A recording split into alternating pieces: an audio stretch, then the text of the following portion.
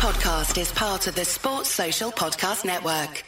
I'm Sam Keir, host of Hitman for Hire, a year in the life of a franchise cricketer. For the past 12 months, I've been talking to T20 star David Visa, getting his take from behind the scenes at the IPL, the 100 and the rest of the world's biggest leagues. That's the don't nearly view system deal. There's no ways in my mind that was up. These guys don't know how to win at this stage. He had his driver pick him up in his Bentley. People start chanting your name. You kind of have to pinch yourself. Hitman for Hire, a year in the life of a franchise cricketer. Listen now, wherever you get your podcasts. Sport Social. All this week on NBC4, new products to new technology. Susan Hogan is showing you how local restaurants are changing the way we dine in and take out in this new world. Tonight at 6. A new twist on outdoor eating. A lot of it is creating flexibility. How one local restaurant is making their outdoor space mobile, giving you plenty of sunshine and social distance for a stress-free meal. It's all part of restaurant revitalization. Tonight at 6 on NBC4, working for you. 15 minutes could save you 15% or more. Oh, that's a cheer we used to do in softball. What? It's actually Geico. Whenever someone hit a triple, we would wave our bats and yell, 15 minutes could save you 15% or more. But we never got to use it because we would only hit home runs. Annoying. The phrase is from Geico because they help save people money. Geico? Yeah, they were our team sponsor. Geico. 15 minutes could save you 15% or more.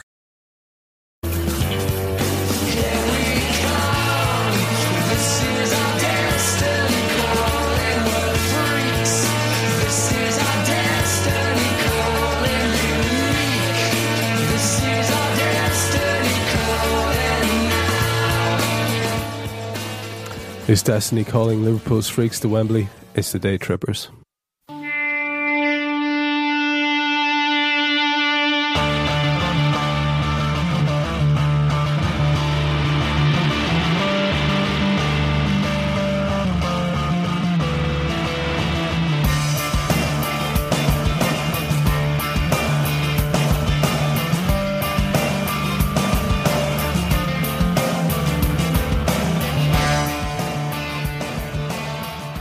So, welcome to the salubrious environs of the Tripper Bunker for this, the first and potentially last live Day Tripper experiment with video. It is live. It's akin really to giving your children some nail guns and telling them to play nice. I won't lie, I'm a bit worried. Phil seems calm. He's eating chocolate though, it's a bad sign. I'm Trev Downey and joining me in our palatial studio are Stephen Daly, who's just nipped out, Dave Thomas and Phil Casey. The segment of the show that we're going to broadcast is the part least likely to result in lawsuits. It's the review of the defeat to the Gunners. So, gentlemen, what have we learned from the Arsenal game is the question. I want to get a point or two from everybody. Now, I'll actually start this off and you can respond to this if you like. Ooh, Trev's talking. Yeah. Ooh, Trevor's talking. I didn't have any faith in you people doing anything, so I'm going to talk. So, it's the most glaring lesson from my perspective. Look, you don't play Hendo at wing back is the lesson that I've learned from that, Phil and Dave. I don't know what you think about that. I think you take away dynamism, you take away a valuable shield. You rid the side of a valuable link to attack and an emerging goal threat as well. So, Dave, what do you think about that? How would you respond to that idea? Well, you don't play Henderson a right wing back to play Lucas and Allen. Do you know what I mean? I mean, if you got Paul Pogba, fair enough. Yeah, right? You know what I mean? We don't. But we don't have him. So you don't yeah. You don't move Henderson to right wing back to play Lucas and Allen in the midfield. But you know, in terms of different observations, I think Markovic deserved more of a run. I don't think he should have been the sub. I think that the fact that we failed to address that centre midfield thing, I don't want any of your chocolate fucking around. Thanks for offering the chocolate though. The fact that we failed to address that centre midfield issue, it baffles me. So the sub was terrible. You know, to take Markovic off for Sturridge just meant that we had no legs at all in midfield then, because Sturridge wasn't dropping in, Sterling was isolated. So that was my first observation. So on the game. you would concur completely with this idea about Hendo not taking him out? Oh yeah, absolutely. Is there ever a time? There isn't. But let's without these imaginary midfielders. Exactly. So let's rank our centre midfielders, right, from 1 to 5. Henderson's number one, so you don't move him for this anyone is my else, point. right? This is my point. Particularly when you had Markovic. What's your thoughts on taking Hendo out of the... As ever, as people wouldn't normally see this, I completely don't pay attention to anything anyone is saying. That's why I'm asking a direct question. It's only very fortunate if I come in on a topic that we're talking about. So I'm repeating the question for you, fella. Would I have swapped out Hendo to right wing back? No. Nope. It's madness, right? It's absolute madness. All right, Steve-O. Steve-O, who's been sitting there all the time. Hello. Carry sneak in with 2 cameras. But anyway, whatever. You'd be good with CCTV. Yeah. So, like no, but like, no. And Dave's covered it off there. All joking aside, he's covered it off there. Like, why would you move our best centre midfielder? That's been there all season now. Not that he's necessarily moved him, but like one thing Dave didn't touch on is what do you think he was thinking? So sorry, go on. Yeah. What do I think he was thinking? Brendan, who picks the team, you know that lad? I don't know. I don't know. I don't know what he'd just be thinking half the time. So I'm not even going to hazard again. Look, to be honest with you, right? Going back to the point you said, what did we learn from that game? I learned that I hate that black jersey. Like I really do. It just every time I see it, it says Dennis the Menace, and it menaces my head in. Right? When I see it now, and I feel sorry for. How long have you been working on? It's Dennis the Menace, and it menaces my head in. How long have you been working on that? This is trying to work it in. Every week he's hoping we'll wear it so we can use it on the second pod in a row he's invented a verb. It menaces my head in. It does menace my head in. But like genuinely, that I just that kit, it always screams something's going to go wrong when I see it. The yellow button is what does it. You know. Yeah, that's the yellow button. I have a problem with the yellow button. Yeah. And then there's the other thing I learned is that in reality, blaming the players as opposed to the tactics is very reductive as an argument from the manager. Because you can't have one without the other. So if the tactics aren't working or the players don't suit the tactics that you're playing, then the players aren't going to perform well. That's my only criticism of him lately is he's doing that. A little bit of deflection. Steve-O, what did you learn from the game was the question. A little bit, yeah. A little bit. I can give you the quotes. I'll give you the quotes. Yeah, I haven't listened to too much after the game, if I'm honest with you. I just kind of went into a shell.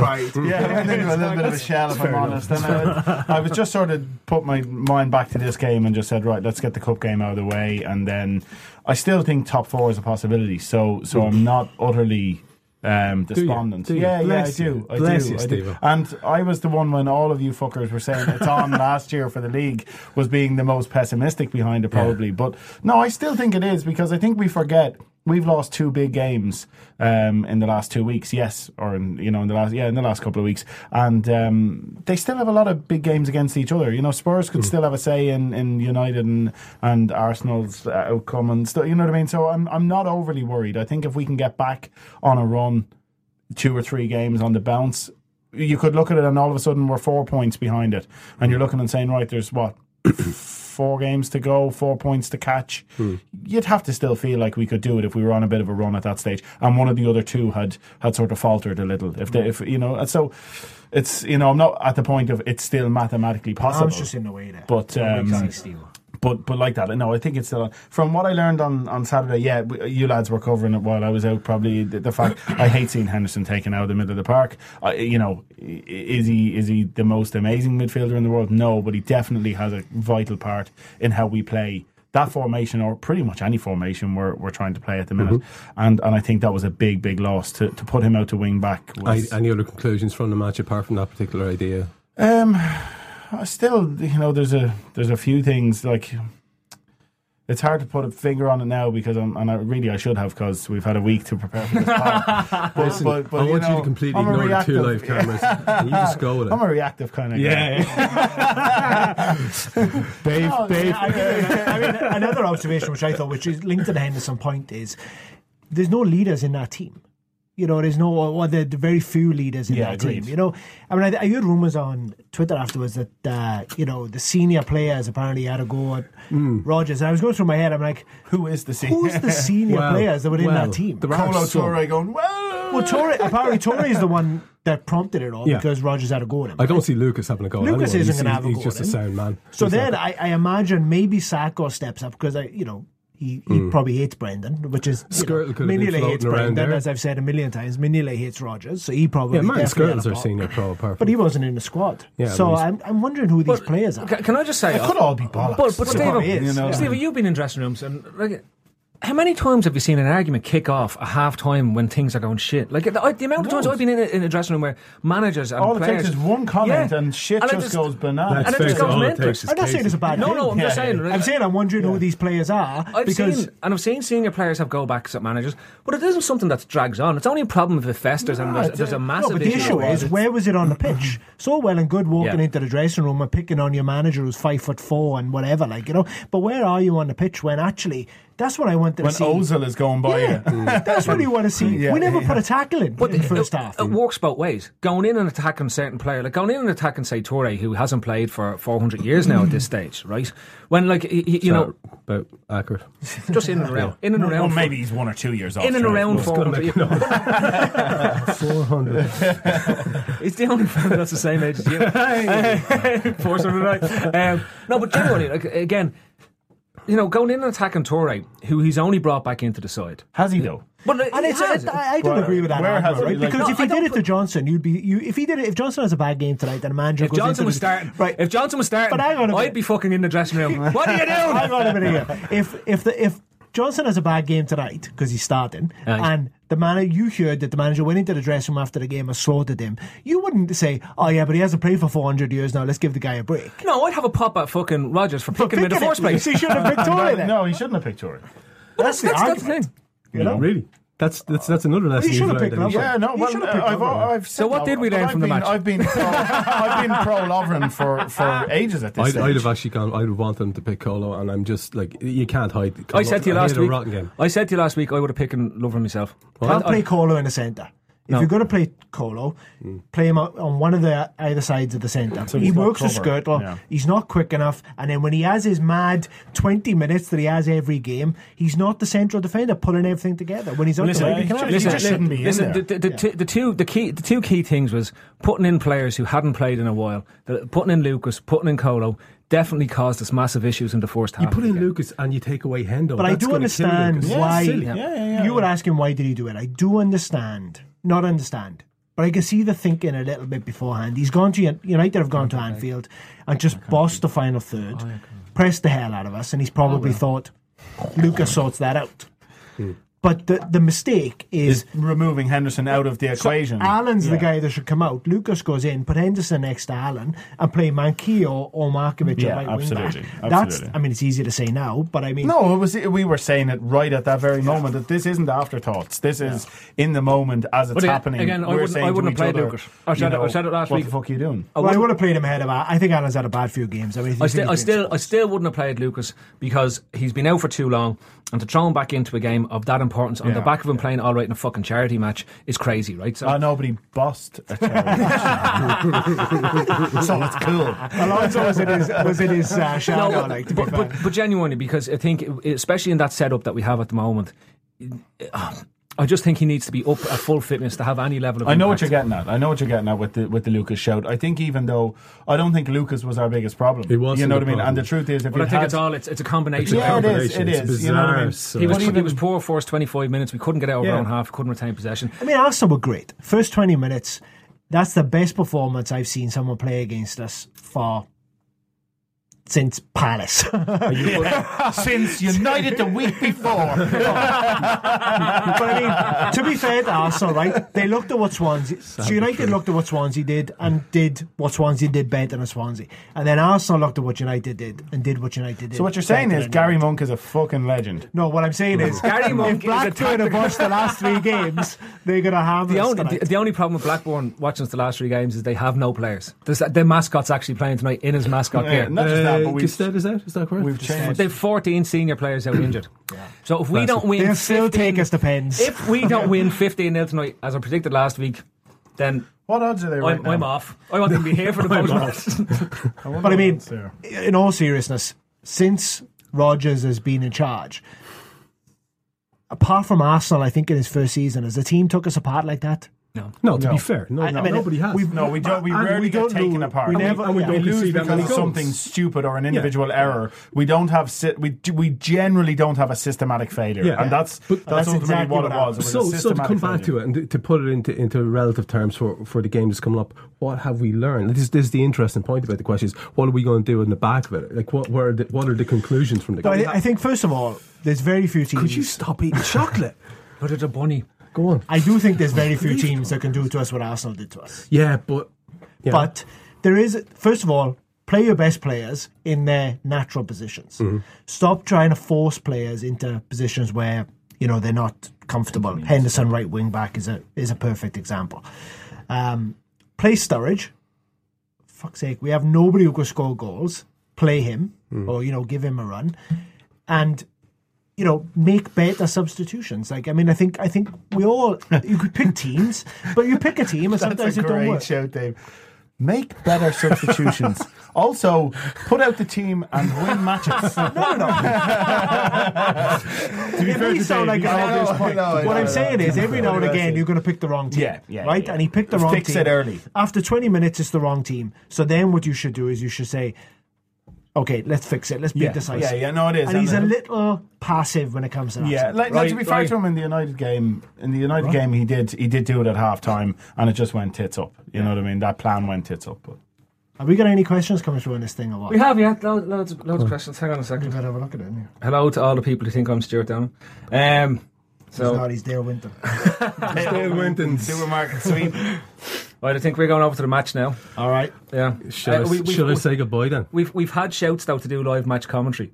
Fuck. You don't want to watch the match. The worst idea I've ever heard. No, you don't want to watch it. We're a bigger pack of cunts than any pod will ever suggest. I don't even want to hear you people talking like this. This is good though. We should do this again. Yeah, let's do this again. The next. Okay, let's take a look forward to the Newcastle game on Monday night at Anfield.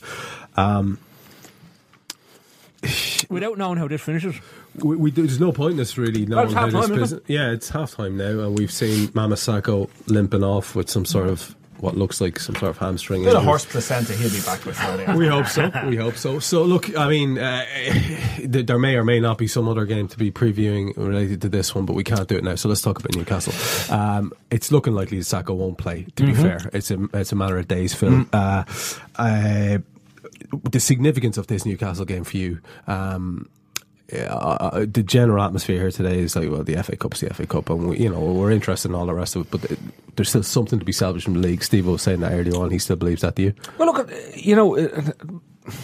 not to go down the stats route, but I've been saying for the last 2 or 3 or 4 weeks, look, 73 points will almost guarantee a top 4. And now 72 is our max, isn't it? No, 75 is our max. Okay. So we still have 73 points in us. Okay. If we go on a run that was similar to the one that we did up until the Arsenal game. So, you could, if you draw with Chelsea and you win your remaining games, you'll finish on 73 points. And if we don't get top 4 with 73 points, it's only happened once in the last 10 years that I think this year could be one of those years, though. I think. But look. United have 2 games. The next 2 games are City and Chelsea, right? Yeah. They could quite easily get nothing out of that. And if we win our next 2 games, we're 2 points. 2 points off them. Yeah. Right. And then it's 5 games to go, and you're chasing 2 points as opposed to. What it is. Yeah. So going into this game, my scary bit is looking at the FA Cup match tonight. And you see players like Glenson, shown his championship level. And the temptation will be there for Brendan, who is a sentimentalist, to put him back in because of the injuries that we have.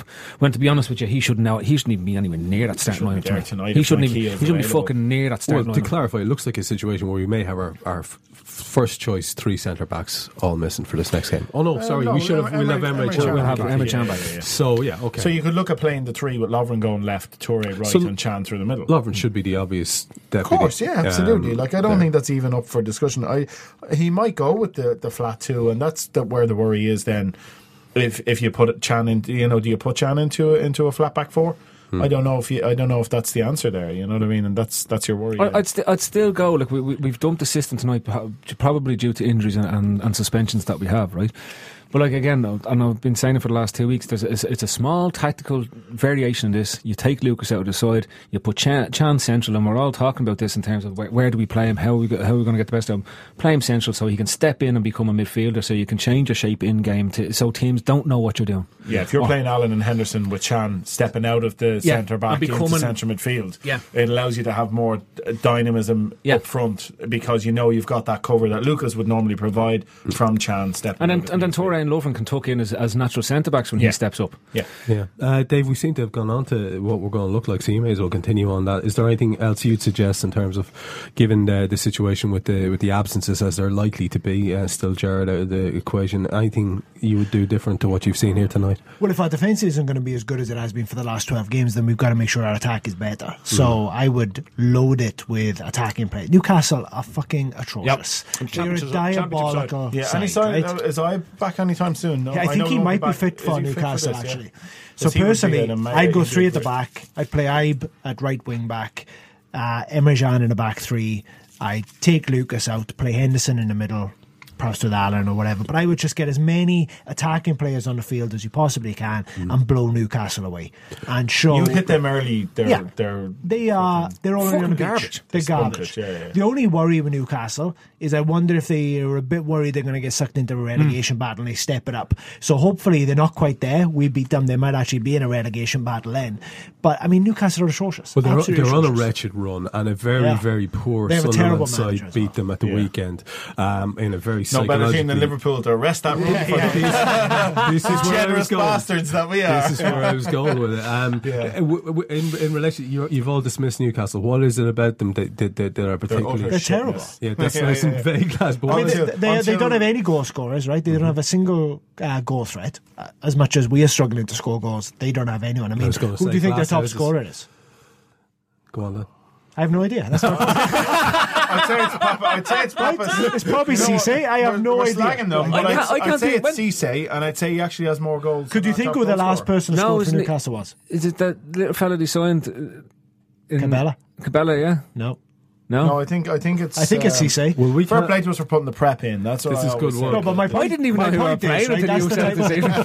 That's the type of side they are. They're a bit of a nothing side. They've got a nothing manager. They're, I mean, you read a lot of the articles about Newcastle. They're a club in, turmoil. Constant limbo. Yeah, exactly. So they don't want to go any higher. They don't want to get relegated. They're pretty happy. But as you said, I mean, we've always got a fuck up in us. But if it was me, I would play as many attacking players as I could get on the field, and that's how you compensate for the fact that we don't have the best defence. We're not playing Arsenal, we're playing Newcastle. So go on. Going back to that, like, we had Markovic on the pitch, and I think that Dave made a fair point when we were talking about Arsenal earlier on, and he took the brunt of the stuff that he was taking off at half time, and I would have had him in one of our 3 best players in the match that day. And I'd bring him back in for this. I'd bring him back in. I think he offers us more right wing back than anyone bar Ibe has in that position. I agree. Totally. He's probably more a victim of friends and want to change his shape, I think. Against Arsenal has completely skewed the analysis of Markovic's first half. Sterling does check his run. I agree. I think the pass is fine. I'm so glad you agree with me on that. I know we haven't talked about it, but I think the pass is a good pass. I think Sturridge scores that. I think Balotelli scores that. I think there's 2 things. Yeah, I think probably a left footer has a better chance of putting that in because you're naturally stretching with the body shape that way. But not just that. I think it's a slightly overhit pass by Markovic. I definitely think it's not all on him. Sterling definitely needs to do better. I think. With that as well. Look, but what I think happened is after that he got slaughtered by the commentators, and then the whole half watching Markovic. He plays a brilliant pass. After that, did he play in Sterling for a chance after that? Which Sterling misses. Is that the one where he puts it right through? Yeah. And you're looking at it there and saying, there's 2 chances. That could have been 2-1. That's a different game. Look, the point is, I don't think even Brendan, I don't think it was a point he was making. I think he was just a victim of the position that he plays, and Brendan wanted to shake up the system. So I understand. I think there's very little doubt. But it's a bad. I mean, I know we're going back, but it's a bad sub. I mean, that's not the. But your answer might be nearly to not play, and I'm not doing this for any recent matches that either Sterling or Moreno, and put Markovic back in, or Coutinho, and go Markovic either right side or left side of it, and have Ibe up top. You know what I mean? Play Ibe one of the top 3, or play Ibe at right wing back and push Markovic on and give him the actual attacking freedom that he probably deserves at this stage and hasn't been given the chance. He is unlikely to come in from the start though, Jordan Ibe, to be fair, haven't been out probably for a while. Probably not. But then again, Lucas comes in and fucking Torre comes in at the weekend. If we stuck for defenders, they're go-to guys, you know. If we stuck for defenders though, you might not want to play. Well, I don't think Alan's got 3 games at a weekend in, but I've been saying that for a few weeks now, and Alan just seems. But he hasn't. That's the truth, Dave. Yeah, I don't think he has. Well, your comments on his first half here have been pretty much in keeping with that. Well, he seems undroppable. He's quiet. Yeah, he's been a nothing man in that half. Yeah. Brendan does this every now and again. You know, player has a good run of 3 or 4 games, and then he has 3 or 4 games where he's bad, and you're like, okay, now's the time to bring him out. And Alan's had 3 or 4 games now where he's looked poor, and I said, well, now's the time to bring him out and give someone else a go. So I take Alan or Lucas, one of them to come out, Henderson to move back into the middle, and then you play either Ibe or Markovic or right wing back, stick the 3 at the back and play Sturridge and Sterling. Dave, on your point earlier on that you made about having attacking players and loading the team with attacking players, to be fair, that side this evening does have quite a few attacking players, and we look quite toothless. Yeah, but Blackburn and Newcastle, and that is a valid point because Newcastle could well do this, but Blackburn are sitting behind the ball. I mean, they've got 8-9 players behind the ball all the time. You know? So we've struggled all season to break teams down. We don't have, and we were talking about it when we've been watching a match. What did you say? We're all filler, no killer. You know what I mean? We've got all this passing, all this movement. We've got some lovely technical players. Lallana, Coutinho, Sterling, Sturridge. They all want like 3-4, Alan. They all want 3-4-5 touches on the ball. Whereas what we need is what we had with Suarez, which is one touch goal. There we go. Yeah, and it's something that Rodgers came out with during the week and said he did. In fairness, he said right from the first half against Swansea, he's noticed it creeping into our play. We're nowhere near quick enough. We're not shifting the ball quick enough. We're not actually moving up the pitch quick enough in terms of the players actually getting up there to support. And I think Markovic and Ibe both give us that. Yeah, they're absolutely. both very direct. The directness of it, very direct. And I think Markovic is actually coming in for unfair criticism when he is probably one of the people that is doing what Rodgers wants from players, yet he's the one that's getting hooked when shit's not going right. Going back to the Newcastle thing, well, excuse me. Again, we're back to beat this team, you need to be offensively good, right? The only time we've been at our best offensively in that run was when we had Ibe in the team, when we didn't have Sturridge in the team. Right now, and look, no matter how we look at it, we have not been able to get Sturridge back to the level he was playing at. Whether that's there's twofold in this. There's an issue that Sturridge isn't at the level that he was last season, and there's also that we're struggling to get him into this system. Now, whatever way we play, we're playing 2 up top. When we play 1 up top, he's nowhere near the player that he is when he's playing with 2 up top. And we seem resistant to put Balotelli in, who has been about the only player he's had a partnership with all season, and that's only happened in 1 or 2 games. The story is that Balotelli was resistant to play Balotelli last week, and Balotelli was resistant to playing tonight. He said he was feeling sick today. So I think Balotelli's decided he's had enough of Brendan. Perhaps I think it's a structural thing. I think if you take Balotelli out and play Sterling, Coutinho, and Sturridge, you've got to play Sterling as one of the 2 in front, not as one of the 2 behind. And Coutinho has to play in the middle. You've got to be playing a 1-2 rather than a 2-1. Exactly, and I think that's where Sturridge gets lost. So is there an argument now? I think one of our... Sorry, I think... Is there an argument, though, to... I know where you're going. Bring Ricky Lambert in. I knew the Ricky thing was coming. No, there's never an argument. But is there an argument to say, stick him up top? Who? Lambert. Fuck off. Fuck off. You're going to suggest Barini next, and I'm going to come across the table. I can sharpen this pen for you if you want. Here's my logic behind it. No, I know what you're saying. Actually, you play him as a focal point. And let Sturridge just buzz around him. Yeah, because that worked really well in the early But do you know what? No, do you know what will happen? In 1 game. Do you know what will happen? We scored. If you play... What did we do? Scored. If you play Lambert, 2 goals. all the defenders will go, well, I don't need to mark him. So we just double team Sturridge because you could just leave Lambert free because he's got no pace. You can't beat the man. No, I agree with you. It's actually detrimental to the One side of the major play. benefits we might have with Newcastle is they don't realise how shit they are. So they might try and play. The problem is, other teams come and they go, we're going to set up fucking our stall here, we're going to be ultra defensive, and they're still out there going, we're fucking better than this, lads. We're fucking better. Let's have a go at these cunts. And you just pick them off. That's hopefully what happens. And I think that's what happens to them every season. They believe they're better than they are. I just think we will get more out of Lambert. I know he's tried to play Sterling up. So I think going back you mean more than the -5% we've got so far? No, but if you're going to play Sturridge, I think that we're better served playing Sterling maybe as the number 10, and maybe putting Coutinho. Going back to your point about players that are slightly coming out of form, the likes of Allen, right? He hasn't been playing well the last couple of games.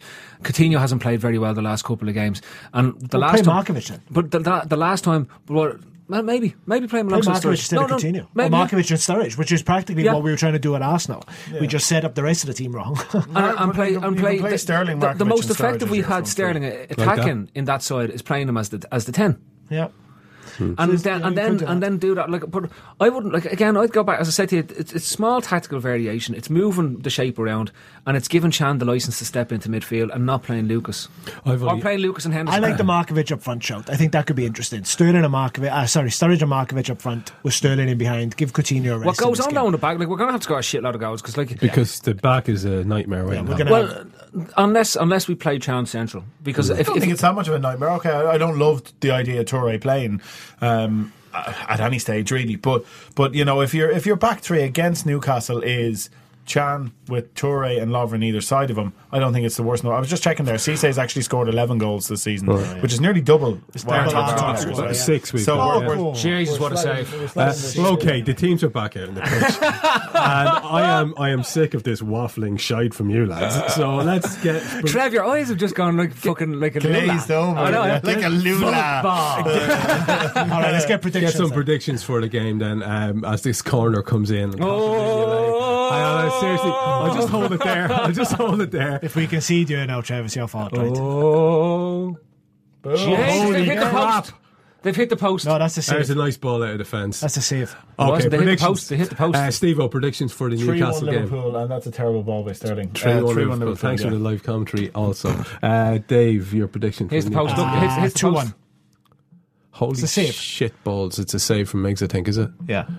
Sorry, listeners, we're just watching. We're watching. 46 minutes in the second. He's getting across. There was Glenn Johnson. And he's got a lovely into the post.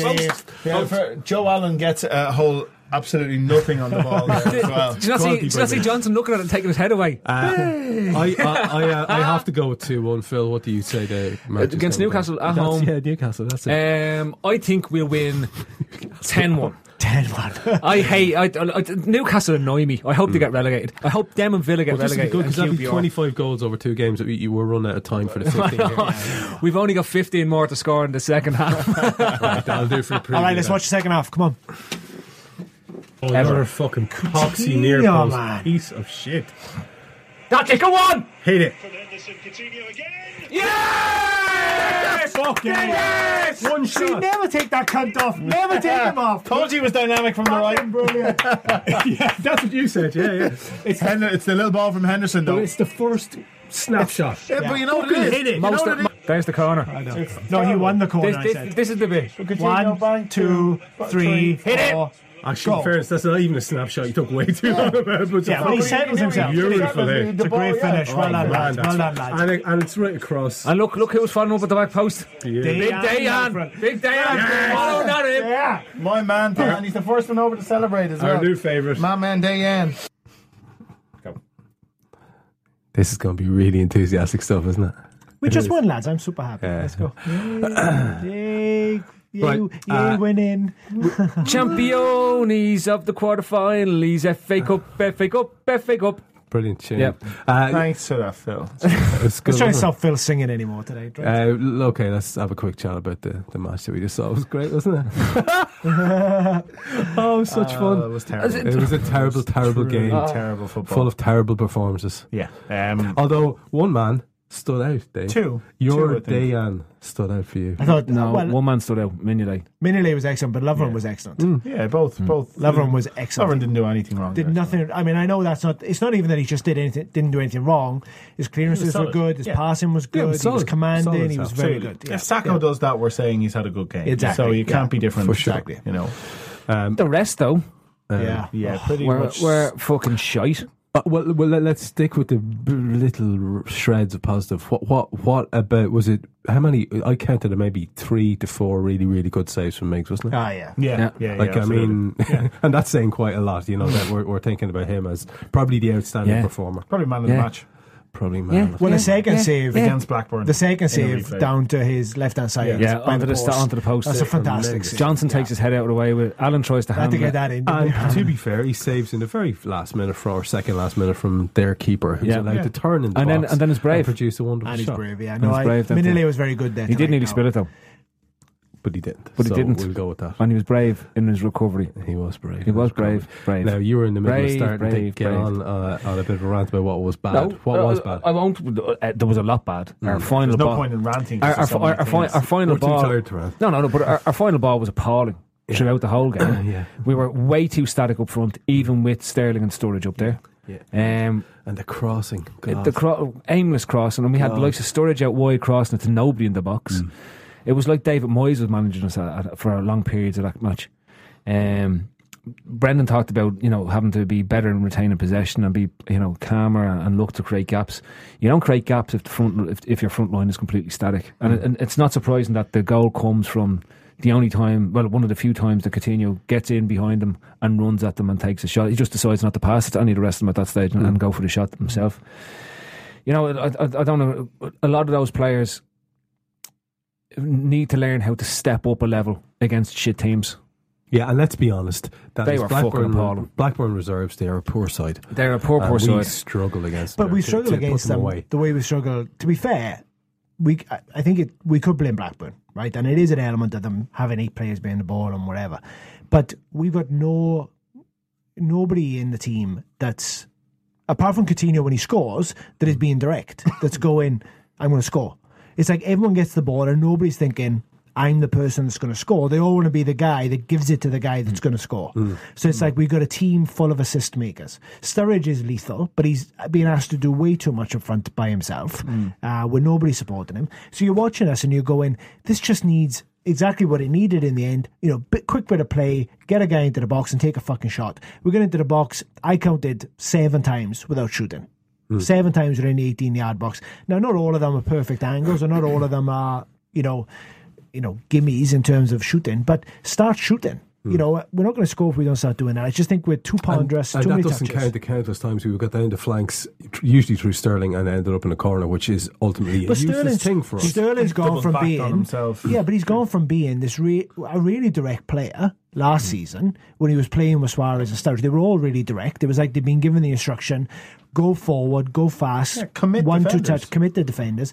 And now he thinks he's Coutinho, where he needs 6 touches on the ball to beat the man 3 times, but he's not beating the man. He's moving the man left, right, and the man's following him, but he's not actually beating the man. The defenders, he's making it easy for the defender to do the perfect job, which is just shuffle track right, shuffle track left, and put it out for a corner. A defender's happy to do that. You know what I mean? We're not the team we were last season in terms of scoring goals from set pieces either. So, Blackburn are probably going to fancy their chances defending set pieces against us all night long. Yeah. They switched off from one corner and we scored. That's the reality of it. Without that switch with a good piece of play that involved first time from another passes. shit corner. Another shit corner, absolutely. But you know what it is? It's the ball from Coutinho, which Henderson immediately plays into space. It's not taking 2, 3, 4 touches like we did all night long, like we've done in all the last few matches. It's just Coutinho's already on the... He gives him that ball. He's already told him, and again, he's on the run. Henderson, first time ball between 2 defenders, and it leaves Coutinho in space. And funny enough, we get a clear shot on goal. But for a lot of really intelligent footballers that we have on the pitch, and a lot of good players, going back to Dave's point, that are assist makers and the whole lot, the lack of collective intelligence that we've shown recently, and it's not just in tonight's game, where we seem to run out of ideas so quickly and resort to looking to cross balls into the box to players that aren't set up to win crosses in the box. Lack of belief, isn't it? It's a lack of belief. Like, if we should be looking, I hate to say it, but going back to the Arsenal game, look at the way Arsenal move teams around and look to move teams around. Like, when we were at our best, that's the way we were attacking. When we go back to the front three of Lallana, Sterling, Coutinho, when we had that front three up to the City game and including the City game, and all they did was move defenders around and create space, and it creates opportunities. That was horrifically static. So is it as simple as the fact that Daniel Sturridge maybe isn't offering us what he once did in terms of movement and ability and touch? His touch was off. But it's not blowing our own trumpets, and it's nothing like that.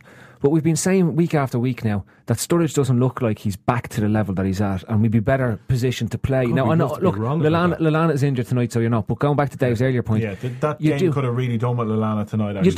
You do have Markovic. Like, look at the subs tonight. The use of subs is fucking shocking. I think 78th minute was when he made the first substitution. It was late when... and then we went down to 10 men, which was just ridiculous. Like, you know? Because bringing Lambert on is just... Especially in that, as when they're lumping everything at us, the game is stretched. You need pace.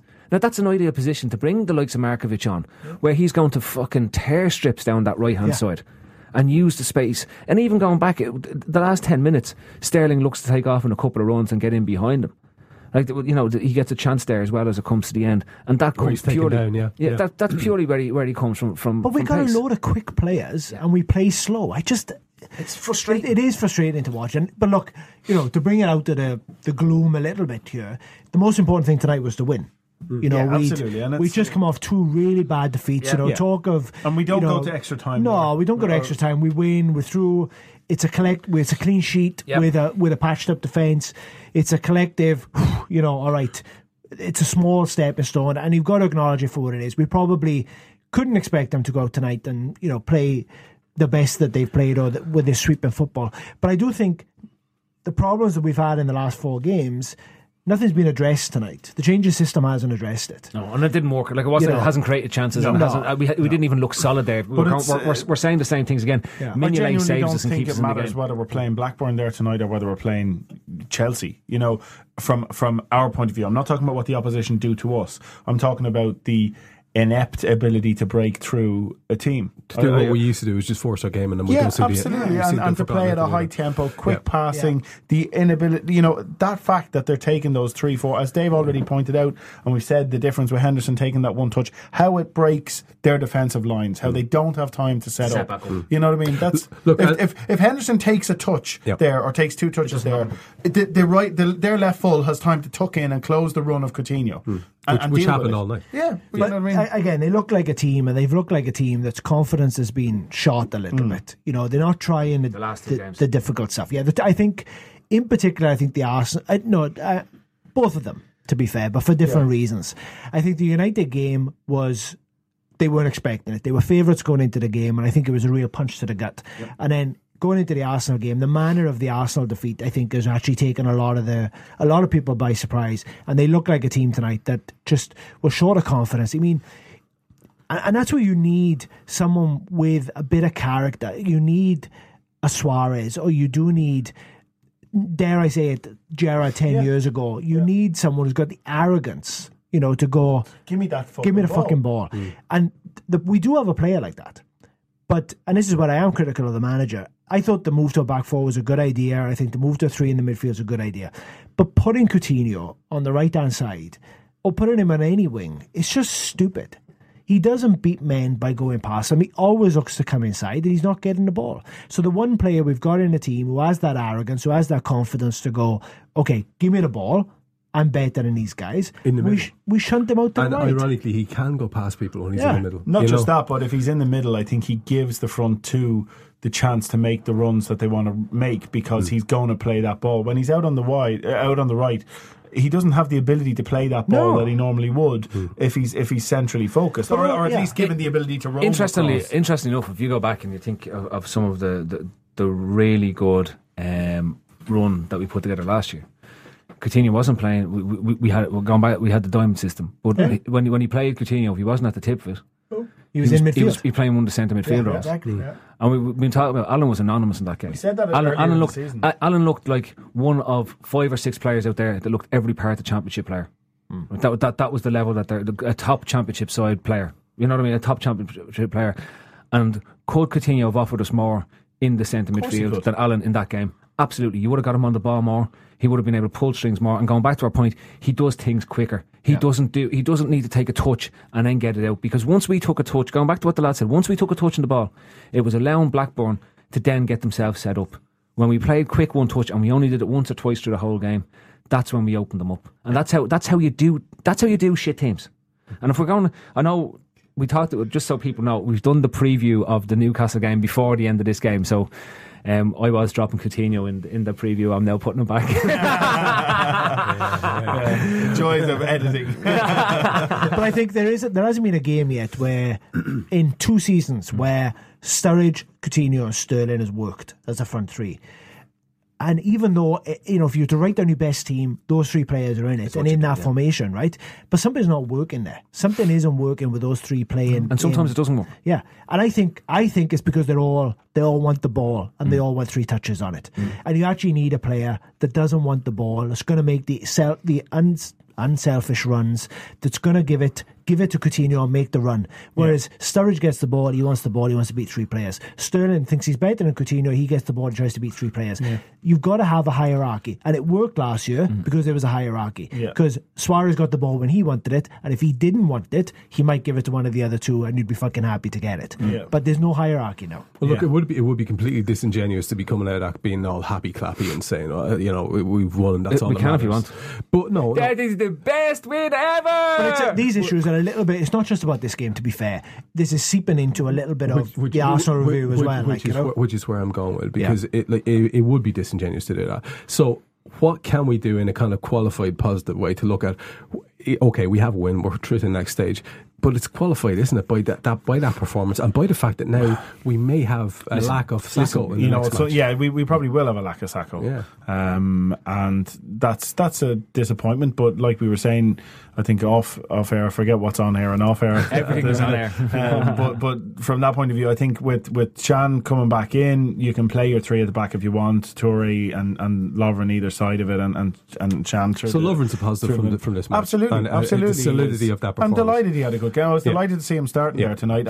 And as I said, I would have had him in against Arsenal ahead of Toure anyway. But as for Brendan's finding of goals, but he's going to set the team up as if he's going, how do I score 4 goals today? And I don't think he's doing that. I think he's going, how can I win 1-0? Yeah, how can I make sure we don't concede because we don't have goals in us at the moment is kind of how he's approaching things. Or maybe that's the mentality that the players have now. It's maybe hard to fault that too. And did you ever think we'd may have that criticism of him? Did you ever think we'd be sitting here saying he's too defensive? I don't think he is too defensive though. He's not too defensive. It's a reaction, isn't it? I think it's a reaction from the players as well. Like that lack of belief has to come from that as well. But the truth is, if he set his team up like we're going to go and score 4 goals, we'd probably lose the match. Not tonight, but in general. You know what I mean? Because I think he'd win more than he'd lose. I think that's the problem that we've got, is that we don't believe we can do that anymore. Our run that we set up wasn't based on us smashing teams. It was based on a solid foundation and putting that together. And I don't want to throw that out. I don't want to throw the baby out. And I know what you're saying about that unselfish striker, because the truth is, okay, I'm using Huntelaar as an example. He's not probably the right player for our system. But what I mean by that is he doesn't want the 3 and 4 touches. No. He just wants that final pass into the fucking box.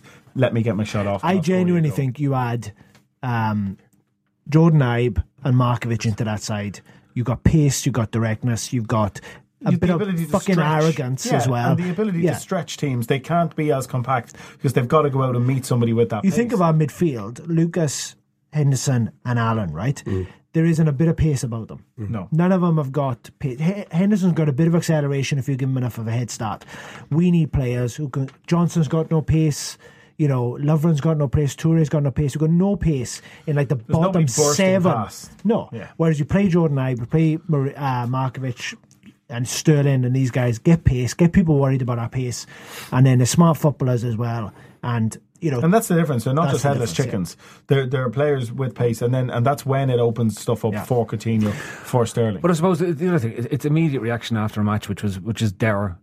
It's probably the kindest thing I can say about that match. It wasn't end-to-end football. Most of the decent chances that we watched fell to a Blackburn side as opposed to our own side. The first 10 minutes of the second half was probably the only bit of decent the last 20 minutes, you have a epoxy refereeing decision. Well, let's talk about the fucking referee, because he was worse than Ricky Lambert. Yeah, but what I'm saying to you is, going back to your point, it was positive. We're into the semi-final of the FA Cup, right?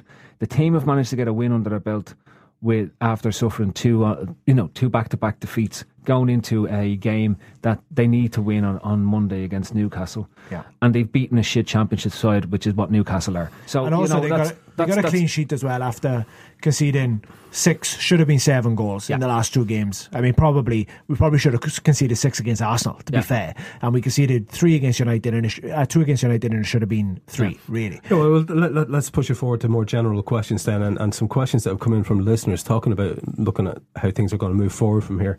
We have one there from Fahad Shah who says, has this system been worked out? Which you guys have touched on a little bit there.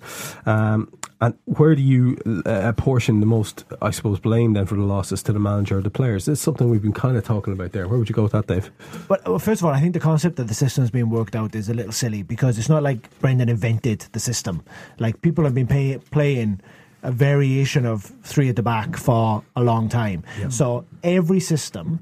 The problem is not that the system is being worked out, is that A, we haven't anticipated or haven't learnt from what Swansea did to United did to Arsenal. We've just allowed the same mistakes to happen. Mm-hmm. So it's not the system, it's that what we should be saying to the likes of Moreno and whoever's playing right wing back is you've got to tuck in. You've got to be aware of the high press. So I don't think the system's been worked out. The reality is, no matter what system we play, tactics and systems have weaknesses and strengths. In terms of who's responsible, well, of course, at the end of the day, everything comes down to the manager, right? Yeah. We've talked about some of the selection decisions that he's made, which are probably not the right selection decisions. The likes of moving Henderson out to the middle, as an example, playing Sterling as a right wing back. He does seem to have fallen back into having these sacred horses, as Phil calls them, I mean, Joe Allen looks like he needs a month off, never mind a game off. I don't understand how Lucas has come straight back in without any kind of warm up or anything like that. And Sterling needs a rest, and Coutinho needs a rest. I mean, I think mixing up the front three a little bit and dropping some of those players and bringing in younger, hungry players perhaps wouldn't be the worst thing in the world. So the manager has to take the responsibility. Personally, I wouldn't move away from 3 at the back. I think it's our best system. We just have to tweak it slightly for the people we have. Yeah. If you're playing them in the right position, we just got to tweak it slightly to get the best out of the people there. Steve, a specific one for you comes in from Arlo Kemp, and he's wondering, if we sell Sterling and keep Rodgers, will it be just for his ability to bring through young talent and then to sell them on for profit? In other words, he's saying, do FSG care about winning or selling? Yeah, I know what he's saying there. I think if we sell Sterling, it's because his camp have pushed the move. Let's be honest. We're not out there looking for a buyer for Raheem Sterling at the moment. I fail to believe that we are. If he moves, it's because it's pushed a la Suarez last summer. If he goes, then I think it's harsh on Rodgers to think that he's just there to bring through young players. I think he's done an excellent job in blooding and changing the development of a lot of the young players. Like, we have to recall the lack of young players coming through before Rodgers was there. Like, I think who was probably the last half decent youngster that was brought through under Benitez, because nobody came through under Hodgson. Nobody came through under Dalglish. So what I'm saying is, you have to look at the players that have come through in that time. Okay, he's bought Coutinho, but he's gone out and got him at a young age and developed him from a raw talent at Inter to what he is now. I think Raheem he gave Raheem his debut, I believe. Right, he may have. Here's the question I suppose I'd ask: would Raheem Sterling be the player he is now if he'd stayed under the tutelage of Kenny Dalglish with that very static 4-4-2 old English, 1990 style football? I don't know if he would. I think it comes down to the style of coaching he's getting. The likes of Jordan Ibe, the likes of the other youngsters that are coming through. I think that comes down to Rodgers' way of developing players. I think that's absolutely fair. But also, it's the question. I mean, I understand the question, but it's a little bit assuming that the two things are mutually exclusive. The reason Sterling is developed and worth what he's worth is because he's been a good player in a successful team. So you bring enough of those players through, the team has to be successful, has to win things for those players to make money. Nobody's going to Burnley and going to pay 50 million for their best 20-year-old winger that they have. Sterling is worth the money he's worth because he was part of a successful side. So the two go hand in hand. So I don't think that the idea that keeping Rodgers because he'll bring young players through to sell on. Well, how is he going to sell them on if they're not part of a successful side? It doesn't work like that. I think most good coaches in world football who aren't at one of the top 5 or 6 money sides around will have a record of bringing through good young talent because that's where they have to. That's what they have to do. Big boys come and buy. That's what they have to do. Listen, everyone other than 5 clubs are a selling club. Like in world football, everyone other than 5 clubs. You look at Bayern Munich. You look at what Dortmund have done. They just keep bring through young players and then they sell them on. Look at Frank de Boer at Ajax. He's had to bring through all young players and has to keep replenishing it year after year in terms of what it is. Forever being a fucking and that's what they do. Conveyor belt. Look at Atletico Madrid. Yeah, I mean they've sold their best striker 4 seasons in a row. Yeah. You know, so just bring another player. They just bring another player. It's par for the course as a top manager. Here's the difference with Madrid, and to be fair to them, they've done it the last few years. They've made 50 million on an amazing striker, or 40 million on an amazing striker. They spend over half of that buying the next one. You know what I mean? They don't go like we did looking for a fucking 5 million quid. You get 65 for Suarez and blow 15 of it on Balotelli. But let's be honest about it. We spent 20 million plus on 3 or 4 players. I don't give a shite. That's I'm not getting into those individual players. But I'm saying we did spend. We reinvested the money. I'm not talking about reinvesting the money. We did reinvest the money, but we didn't reinvest it in what we're talking about. Like you could have signed, say, Griezmann, who went to Atletico Madrid. We had Champions League football. We were straight into the Champions League. Yeah. We could have easily challenged for Griezmann, who was one of the best young players in the world at this moment in time, and brought him in instead of one of the players that we looked to sign. Yeah, absolutely. But what I'm saying is we didn't replace somebody of the ilk of Luis Suarez to score the goals. And it's the thing that some of us complained about at the very start of the season, and others said, oh, that'll be spread out. You know, we'll spend the money and we'll spread it out and we'll get 12, 15 goals from 3 players. Or who the fuck said that? Crazy people. Crazy people. But this was my big worry at the start of the season, was that we wouldn't have a 20 goal a season striker because fucking Sturridge is made from soggy crisps. But you know what I mean? But the thrust of the argument is, can Rodgers develop these players? Now Rodgers can potentially develop players, all right, and that's not up for argument. The question is, though, can he identify, or can the committee, or whoever the fuck it is, can they identify the right players to develop? So I think they can identify young players. The problem comes when they're trying to buy established players. I mean, I don't think you can really argue with Can, Markovic, Moreno, Sacco. No, do you know what I mean? I mean, I think they get in bed. But like Sterling, the problem is taking Rodgers out of it. But Sterling, again, we signed him when he's 15, 16. We signed when he's 17. Yeah. You know what I mean? We're signing. They're the signings that we're talking about him developing through. We need to be able. We need to be able to sign the 19, 20-year-old Ibe and Sterling to supplement the Ibes and Sterlings that we're bringing through. But and that's where we've let ourselves down. We have to appreciate Rodgers, and that's what I'm going back to my very first point. We were signing the Ibes and the Sterlings of 15 and 16-year-old under Rafa, and they were never getting through. Yeah. They were never getting that opportunity. So you have to go back nearly before Benitez, even to Houllier, you look who came through, Gerrard came through, you know what I mean? But literally it was, those managers were so set in their ways and so unwilling to trust, you know, young players. And you can't do it now. If you want to do what we're doing, which is not being able to compete with the super money clubs, you have to be able to identify young talent and bring them through. Absolutely. And also be smart with buying. If you're going to buy established players or older players, you need to be able to buy effective players who are potentially just coming off the top of their peak, who are out of contract. And the reality is, people are arguing over the FSG philosophy. The philosophy is the right one. The strategy is the right one. The execution might be poor. We might be doing it wrong in certain areas, although I'd argue that we're better than people think. But there is no other way to do it. I mean, I know one of the other questions that came through was, you know, what if a Chinese billionaire came in and bought us? Would we all like to see that? But it wouldn't make a difference. You can't do anything. FFP is locked in. You can't do anything. You're fucked now. You can't just come in and put 200 million into the team. Yeah. The time for that to happen was when FSG bought it's us. done. We're done. You know, this is the system. We needed the fucking sheikh from Man City to buy us. The only way you do that is you knock yourself out of Europe for two years. Exactly. Skip it. Pump $1 billion into the fucking club, so that when you come back and you meet the FFP rules, that you've got money all over the shop. But then you're going to affect your commercial revenues if you're not in the European clubs. Even the Europa League. Look at the money in the Europa League. It's been but that's where you put need onto that a par with billionaire. near to a par with the Champions League next season. So you know, is it? Yeah. So you can't even sniff at the. We can't even. It's 66% of what they're getting in the Champions League is going into the Europa League next year. You cannot sniff at Europe anymore. The FA Cup, not with that. The FA Cup, the FA Cup and the League Cup are dead competitions for clubs who are at the top end. The only other side of it is if we win the FA Cup, or even go to the final against Arsenal, then you're in the Europa, whether Spurs pip us or whatever else. And Chelsea have won the League Cup as well, so that's another place that's going to open. That's gone to the league, so it's sixth. Oh, goes to the league. Goes to sixth. So it's going to go sixth. Okay, last one of these then, Phil, for you, and of the more earnest ones before we move on to the slightly less earnest ones. This is from our mate, the music producer, local Stigmatic. He's wondering, who do you think has underperformed the most this season? Has it been the manager, the players, or controversially he puts in the fans? What's your take on that? I think it's the podcasts, to be honest. The podcast. I think the podcast have been atrocious. I think the best thing would be if all podcasts just shut down. Yeah.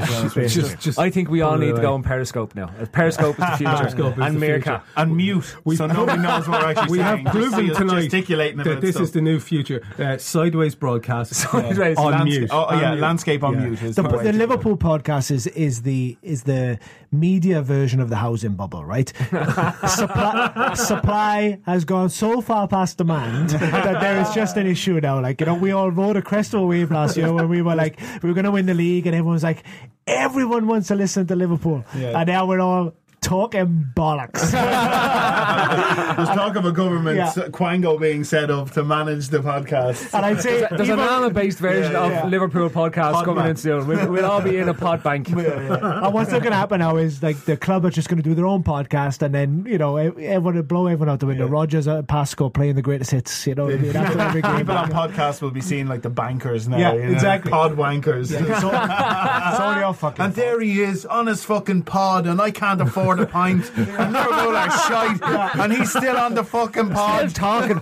I know they're shite. You don't have to tell me they're shite. I've just seen it. I've seen it with my own two eyes. What the fuck are you doing telling me what I've just seen with my own fucking two eyes? Fucking well for you, innit? Sitting in that room talking about Liverpool. We gotta fucking watch it. We gotta watch this shite. When can I talk about it? Yeah. Nobody's listening to me. Nobody is listening to me. I'm not listening to you. So it's the podcasts that have been terrible. Podcast wankers. It's essentially what we're So essentially, it's definitely the players. I hope he's really happy with that really serious answer you delivered there. Phil, I want to touch on one thing before we go to the questions from listeners. Something you mentioned earlier on, I just want to mention it, throw it out really quickly. You've this theory, good kits means we perform well. Yep. You're basing that on what? Apart from the fact it's completely apart from the fact it's completely subjective, because it's obviously what kits you think are good. So go on. Throw it out there. It's simple. Last year's? A good, strong home kit tends to give good, strong performance in the league. And this current Borough version is shit.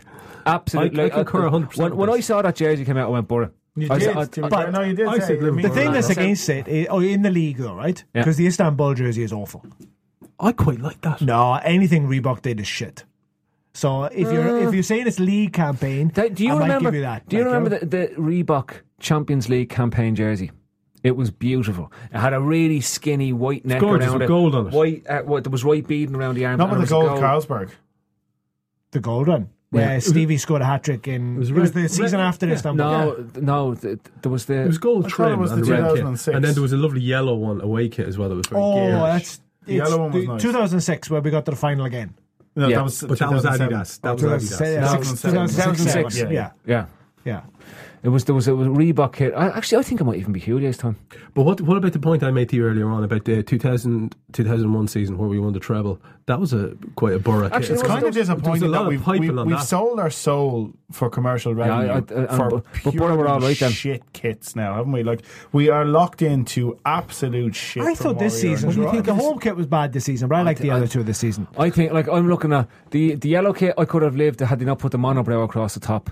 And then there's the Dennis the Menace kit. I can't deal with that Dennis the Menace kit. Yeah, from the back to Dennis the Menace kit, you think yourself, the Menace is your brain. That's going to be all right. And then Menace is your brain. And then you turn around and it's like a 1980s ad for a fucking Soda Stream or something, where the lines are coming together slowly. You know that? You know what the worst thing about a kit like that is? When you see other teams' lovely kits, and you're going, look at this. Here's what you could have had. But I don't think anyone has nice kits these days. Everyone's got a mad kit. Our new one, our reported new one. Is official state of it. That's the transfix other teams. That's like a magic eye. So as you get near the players, you go, "What the fuck is that?" And they're gone by it. Are they squares or stripes? It's actually a really ingenious I will say one thing. idea. I will say one thing. Looking at that kit, right? I think up close it's going to look fucking gross, right? But I think from the distance, when you're looking at the television, which was where any man over the age of 16 should be watching it from, right? Just either from the stand, they shouldn't be wearing it, right? They should be watching it from the stand or from the fucking wherever they're watching it from, right? But I think that will look fine on the pitch. It looks very simple. There's a simple neck on it. It's back to red and no stupid white through it. So I think this will work. You're hoping it's going to. I think it's going to work. We should make a kit out of the dress. You know that online thing, the dress where people couldn't tell what colour it was? Yeah. That'll confuse the players. Squares or stripes? As you walk on, Squares all or the stripes? players were going, it's fucking blue and grey, I'm telling you now. Right, let's go to a few more of these shorter ones. The away kit looks lovely though. The away kit does the look new lovely. away one? Yeah. It looks really nice. The white one? The white one, yeah. I'm not having any of this. They're all fucking rotten. Right. I'm not buying one though. You'd look like a bit like Boo Radley if you wore that white thing, wouldn't you? Like, you know? Boo Radley, really? Yeah. Are you coming at me with the bald thing? Well, you know what I mean, with a white shirt on as well, like, you know. To be fair, you don't have hair. No, it's not an unfair shout for Is it a shock to you? thing. You are bald. Is it a shock to you that I've not right made a now? bald Well, I joke? don't look anything like. What's your hair like when it grows? What? What's your hair like fucking when it grows? gorgeous, man. Is it? Yeah, it's gorgeous. Genuinely gorgeous. You have genuinely gorgeous hair. yeah. You're a handsome man. Lustrous locks. Yeah, Lustrous locks. Would you get a transplant and let us see? What would I need a transplant? Just let it grow. Well, let it grow then. Not through the fucking middle. You Bald at the wouldn't. top. That's like a grass verge that's had cars driving through it too often. I'd say it's unlikely you're going to get much. It looks like the Anfield pitch. To be How's honest the with you. crown of all our respective heads going on? Do you want to tip down the crowns? Chief. Dave, you're in Mine's trouble, big, fella. yeah. Dave, you're in trouble. Phil, you've got your hand over it, so I can't see. Kid. I'm fucking brand new. Look at that. Look at that. Proper. Myself and Steve are around. I think Dave should probably be a bit quiet a bit. I think he could be catching up. He's adopting the early comb over. He's going for a full First Trump. of the questions. Full Trump. First of the questions from our listeners of the short variety comes from Sai. He's calling himself Confused Identity Man Twitter, and he's wondering in a very violent fashion, how far could you kick a Cocker Spaniel? I think we should take this on its merits. And take it on its merits now, man. And not As opposed to a clearly violent A heavier act dog. against an animal. So Okay. let's just take it. So as let's take the weight of a Cocker the Spaniel. DSPCA out of this. Yes, let's and just do work. that. How far would you kick a Cocker Spaniel? No, not how far would you, how far could you? Could you? It's a physical thing, like, you know. Yeah, like it depends on how he's sitting as well. Like if you're going to kick him, if he's on all If he's fours, teed up for you, What is I what mean you're is, saying. if he's on all fours and you And kick him clenching. square in the belly from the side, he's not going to go as far. No, you want him. You want to catch him from behind. You want to catch him from behind just as he's decided to get up off his hind legs. You know what I mean? You catch him there and you'll get some proper fucking distance on him. Because not only that, he'll get an almighty sting in the arse, which will see him spring off the ground. My as well. hopes for this becoming less cruel to animals have You're completely turning from gone a out Cocker the window. Spaniel to a Springer Spaniel. Oh, very good. like He it? was waiting to get that one in. You kind of catch him on a half volley then, so you wouldn't you? Like, he'd be kind of almost in the air, not quite, and you'd catch him on a half volley, but like a drop goal. Like, Personally, I wouldn't kick the Cocker Spaniel. Neither would I. I think it's a disgrace. We are not. I would just like to point out that Trev forced us to answer that question. Yeah, I did. Why, Trev? How far could you kick a dog? What's wrong with you? I would never What's do wrong that. with you I would never attacking do that. poor Cocker I would never Spaniels? do How that. far could you kick a poor, innocent, defenceless Cocker Spaniel? Do you know what the correct answer is? I would never do it, so up your fucking hoop. Oh, so let's take it on its merits. The question wasn't how far would you kick Let's it. take it on its merits. So I wouldn't fucking do What it. happened there, Dave? You all got taken for a ride. Let's take it on its merits. I wouldn't fucking do it. I would not do I it. wouldn't do it. Oh, fuck Up your off. jacksy. Fuck off. You used to do that for fun back in the 1860s. Kicking the dog? Cocker Spaniels. It's a sport where you can... Lee is wondering, Are we moving on? Are we moving on from that? what Chris? tastes better, triangular or square sandwiches? I thought about this earlier on. Go on. And it's a different approach you take to both, obviously. You know, triangular sandwiches, you kind of go in sometimes for the triangle bit, and then you decide, there's probably not enough there for 2 bites, so you stuff the rest of it all in one go. The full triangle. Sorry, No, not the full whoa. triangle. What's the triangle bit of a triangle? No, the tip. Yeah, I suppose. Yeah, I know where you're going on this, but it isn't an equilateral triangle. Oh, right, So, the isosceles triangle. It would be. I'm trying to think now. My So hang on, what you're saying is, first of all, you put the tip in and then you force the rest of it in. always Trev. Okay. You are going down such wrong lines. I'm just trying to be clear. Just because just for a second, because just to see how it Ian feels. Boyer, Gary Boyer has done your head in, and you're trying to get him back for the bowler show. It's the bowler That's show. all I'm saying. You're I'm trying to just trying to fucking be lead him clear. down a I garden always path. put the tip in first. I think it's the gentlemanly thing to do. Now back to sandwiches. Did we ever leave sandwiches? I did. I'll explain it to you. If you've got it. Back to sandwiches. I'll just Best way edit to eat out a sandwich the explanation is bit. full round of bread. Don't even slice the fucker in half. Grab it with 2 hands and get on in there. Here's the problem, though. Here's the problem. You buy a pre-packed sandwich. Yeah. Who buys pre-packed sandwiches? You don't have a choice. But who buys pre-packed sandwiches? You They're fucking mean disgusting. if you buy a triangular sandwich in a triangular box? Well, clearly No, you but don't have a clearly choice. the question implies that you're making it, Phil. So, you know, if you make a sandwich and it's a triangle or a square, which one tastes better? What he's asking really is, if you buy the toasty loaf, do you go corner to corner or through the middle of the bread? That's really what he's asking here. He just didn't ask it. As a child of the 80s, I'm going to wreck his head, right? Because you used to throw them in a sandwich maker, and all sandwich makers made them triangular. And I can guarantee you, a sandwich maker makes a nicer sandwich than you make. A Breville toasty maker. Yep. Oh, yeah. Slap it down in a triangle. Butter on the outside. And you have, when you bite That's into not a sandwich maker. What? That's a toasty. As in a toasted, right? The toasted sandwich maker. Yeah, but you have to make the sandwich before you put it in the machine, right? So it doesn't make sandwiches. And then it cuts it into a triangle. Yeah, it makes toasted sandwiches, not sandwiches. But it makes it a sandwich, isn't it? It's a form of fucking sandwich. No. It actually says, make the sandwich, it actually says then put toasted it in. sandwich. Like it's in the fucking title. This right here is the bollocks that Trippers Chats was built on. Semantics. So, anyway. an 80s toasted sandwich is triangular and it wins. We actually bought a shitty little toasty maker like that for our office. And still, there's something very, very nice about going over and getting some fucking Carol's ham. No pun or plug. That's there. the second brand you've mentioned in 2 lines. Well, what can I say? He's on a Breville toasty maker with the Carol's ham and the Coleman's mustard. I don't know what you can possibly mean. Washed down by a nice Sprite. Send any free samples to Steve-O at Twitter. At Trippers Chats. Okay, from the sublime triangular sandwich to the more ridiculous one from Rory here. Rory wonders, maybe this is obvious, I don't know, what colour is a fart? Rory wonders. There's a question for you. Everyone's going to say brown, right? No, I don't think it's brown. It's kind of mustardy. Well, I suppose it will have brown on it because it's going to take some particles out there with it. That's a shark. So we'll have everyone has particles, lads. Don't confuse yourself. Well, I remember watching an interview with James Dyson on a talk show years ago, Dyson? and he was explaining his hand dryers. He did as well. And he was saying the reason that it's cold air instead of warm air is that in any toilet there are all these particles of shit floating around, and warm air basically just heats it up and multiplies the bacteria, so that even though you're drying your hand in warm air, it's just blowing shit on your hand. Which is why he uses cold air, and it kind of scrapes all the water and the shit off your hand. I never use hand so when you take use hand dryers. So when you take your hands out, the you put them back into get tissue, and I dry my hands with tissue but all the time. It's not warm, so the shit particles haven't risen up. But it's just as bad. Like, you go in, you wash your hands in the jacks, right? You dry them with your shitty air, and then you think they're clean, but you just go over and open the handle from the cunt who's just wiped his arse and not washed his hand. Yeah. You know what I mean? He's just opened the door before you. So there's just no Phil, as we call him. You know what you do? You get a nice bowl of warm water and lemon when you get back to the street. And you give those little fingers a dab, a little rinse, and you get a napkin, give them an old rightio. Next question. And then you ask the servant to remove the napkin. Yes. This is from Scott, and Scott's taking the piss out of me because I put up a picture of my grass after I cut, and he says, if you could build anything in Trev's garden, what would you build? You can make it your own garden. If you could build anything in your garden. Oh no, it's only fun if it's in your garden. Okay, what would you build in my fucking garden then? That's so quick off the mark. The HQ of the Man United Supporters Club. That's just cruel, man. Build a house, man, because you keep showing us pictures of your garden. We haven't seen a house. Exactly. I told you I was living in a home so you can get out of that tent of yours. What part of I live in my car do you not understand?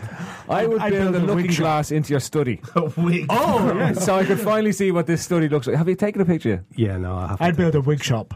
A wig shop. So you can have a different look every day, Trev. Well, you can feel free to call around. I'll give you one. Yeah, you can get my hairstyle. I have to say, it did look. Do you have a ride? Do you have a ride on more? Supermarket. I don't have a ride on more. That's the whole. Is it a big enough? That's the reason I would take a photograph. How big is your garden? Thing that I've spent 3 hours cutting. How big? 3 hours to cut your grass. Yeah. Why don't you get a ride on more? I could do it in 40 minutes. Afford a fucking. Yeah, ride on mowers are expensive. It costs more than my first car. Rent one, so it can fuck off. Why don't you just get a few ponies or cows or something? First car. Yeah, couple of goats. Now you're talking, and you do live in the country. You live in the country, it'd be perfectly acceptable. You clearly have animals on your land. How many animals do you have in your house? And I don't want domestic animals like cocker spaniels. No. How many animals in your house have their own bedroom? That's a question. Don't count just the people that come in and out. Don't count the ones that are actual don't animals. count not the transient animals. Don't count the day animals. The transient animal. The actual permanent live there animals. And domestic animals. Now, I'm not talking fucking dogs and cats. I'm talking hens, cows, like livestock, ducks. This is a country gag, is it? 'Cause Horses. I live in the country. Is this it? How many animals do you have? Isn't it? It's really good. You fellas are really on fire tonight. How many sheep have a bedroom in your house? Do pigs live in your front room? Do they sleep by the fire? Next question. I know, but he gets so fucking touchy about Next question. I'm not touchy. I just don't see Touchy, it's like me because I'm a culture. That is probably the best impression you've ever done. Go ahead. That wasn't you, but you are snapping now. Bowler. Ian Bowler. Changing completely at the top. 6 animals. Right, last question is from Nick, and Nick says, if you had to live the rest of your life in the world of one film, which film would it be, Steve-O? I think Forrest Gump. Okay, why is that? Just, he has a very exciting life, you know? And if you think about it, he does a lot of different things and goes but you're not going to be Forrest Gump. You just live in you just live in the world. This is like, so basically you want to live in America. In well, it wasn't based in America. It was based in Vietnam. It was based in America. He went abroad on his ping pong tours. You know what I mean? He's been to many places, lads. You've underestimated. But it was based in America. But you aren't going to be Forrest Gump. It said in the world. In the world of. Yeah. Oh, then fuck it. What's that one? Elysium. There you go. Elysium. Yeah. I want to go where they fucking jump into the machines and they go, make me better. And then it goes. That's uncanny. Then you're, it does. It's exactly how like it that. goes. That's fucking perfect. Yeah, Can I have a guess what one you've picked? No, you can't. You can wait for your guess. You're going for Animal Farm. It's going to be Animal Farm. You shite hawk. Imagine stitching me up for an entire question and then stealing my punchline, you absolute ball bag. Fucking hell. Fucking hell. Just finish the fucking pod already. Well, you have to ask Dave. As always, thanks to the kind folk at www.astropark.ie for playing host to our nonsense on a weekly basis. You should get on there if you want to play 5 or 7-side football locally. Get yourself also onto the Anfield Index pod channel. You can get a wealth of glorious content there, including our own messing, by following at AIP channel on Twitter. And your day trippers tonight were Stephen Daly, Dave Thomas, Phil Casey and myself, Trev Downey. Di Natale, and saying we need to get him next year. We needed to get him last year. He'd have been perfect for this year. Yeah. Perfect for this squad. Does Di Natale sound like an FSG signing in any fucking way? Yeah. Bellamy. No, never. Yeah, I bet on the I know what you're saying. Like Gary McAllister kind of signing. He's out of contract. That's one of the questions. Is he out of contract? He's out of contract. Is he going to leave you, Dado? Well, he's already on record of saying that if he was going to go, had he left Udinese, the only club he would have liked to go to was Liverpool. Yeah. Which means that he wants to come home. So I heard the GPS in his Jag is set to fucking L4. I swear to God, I'd buy no more than 4 players this summer. And if I had to, I'd skip the goalkeeper. If I had I'm with you. No, I don't think Mignolet needs to be replaced. I think we need a number 2. We need a fucking Brad Friedel 3 years ago. That's what we need to be looking at. That level of senior experience. Brad Friedel. Sorry, Friedel. Whatever you want. What's going on with you? What the fuck is that? Don't know where that came from. We'll follow some takeaway, will we? Who is the Brad Friedel? Who do you get? Brad Friedel's Brad Friedel.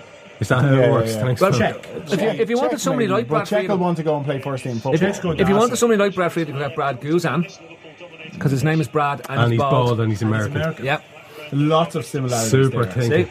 You're always on, man. If we were looking for a Brad, he's one of the best options out there for He's goal. Definitely one of the best Brads. He's one of the best Brads going. We have a Brad. We have a Brad at the moment. Yeah, but this would be a Brad upgrade. This will be a Brad upgrade. Yeah. If you said it was a Brad move, I disagree. Come on. It's your coat. Take your coat. Brad medicine. Get out. Just get out. It's fucking horrendous, man. Brad medicine. That could be his song on the cup. Your love is like bread medicine. Bread medicine is what I need. Breaking Brad. Breaking Brad. Breaking Brad. When he has a bad run of form. A Brad run I of wish I form. could do that. Drop the having a mic Brad noise. run of form. That's when Mignolet has a bad run of form. It should be known as a Brad run of form. Because Your phone. What's the bowler gag about? I didn't get it. I'll tell you now. What's the bowler gag about? Bowler gag? Yeah. Oh, yeah.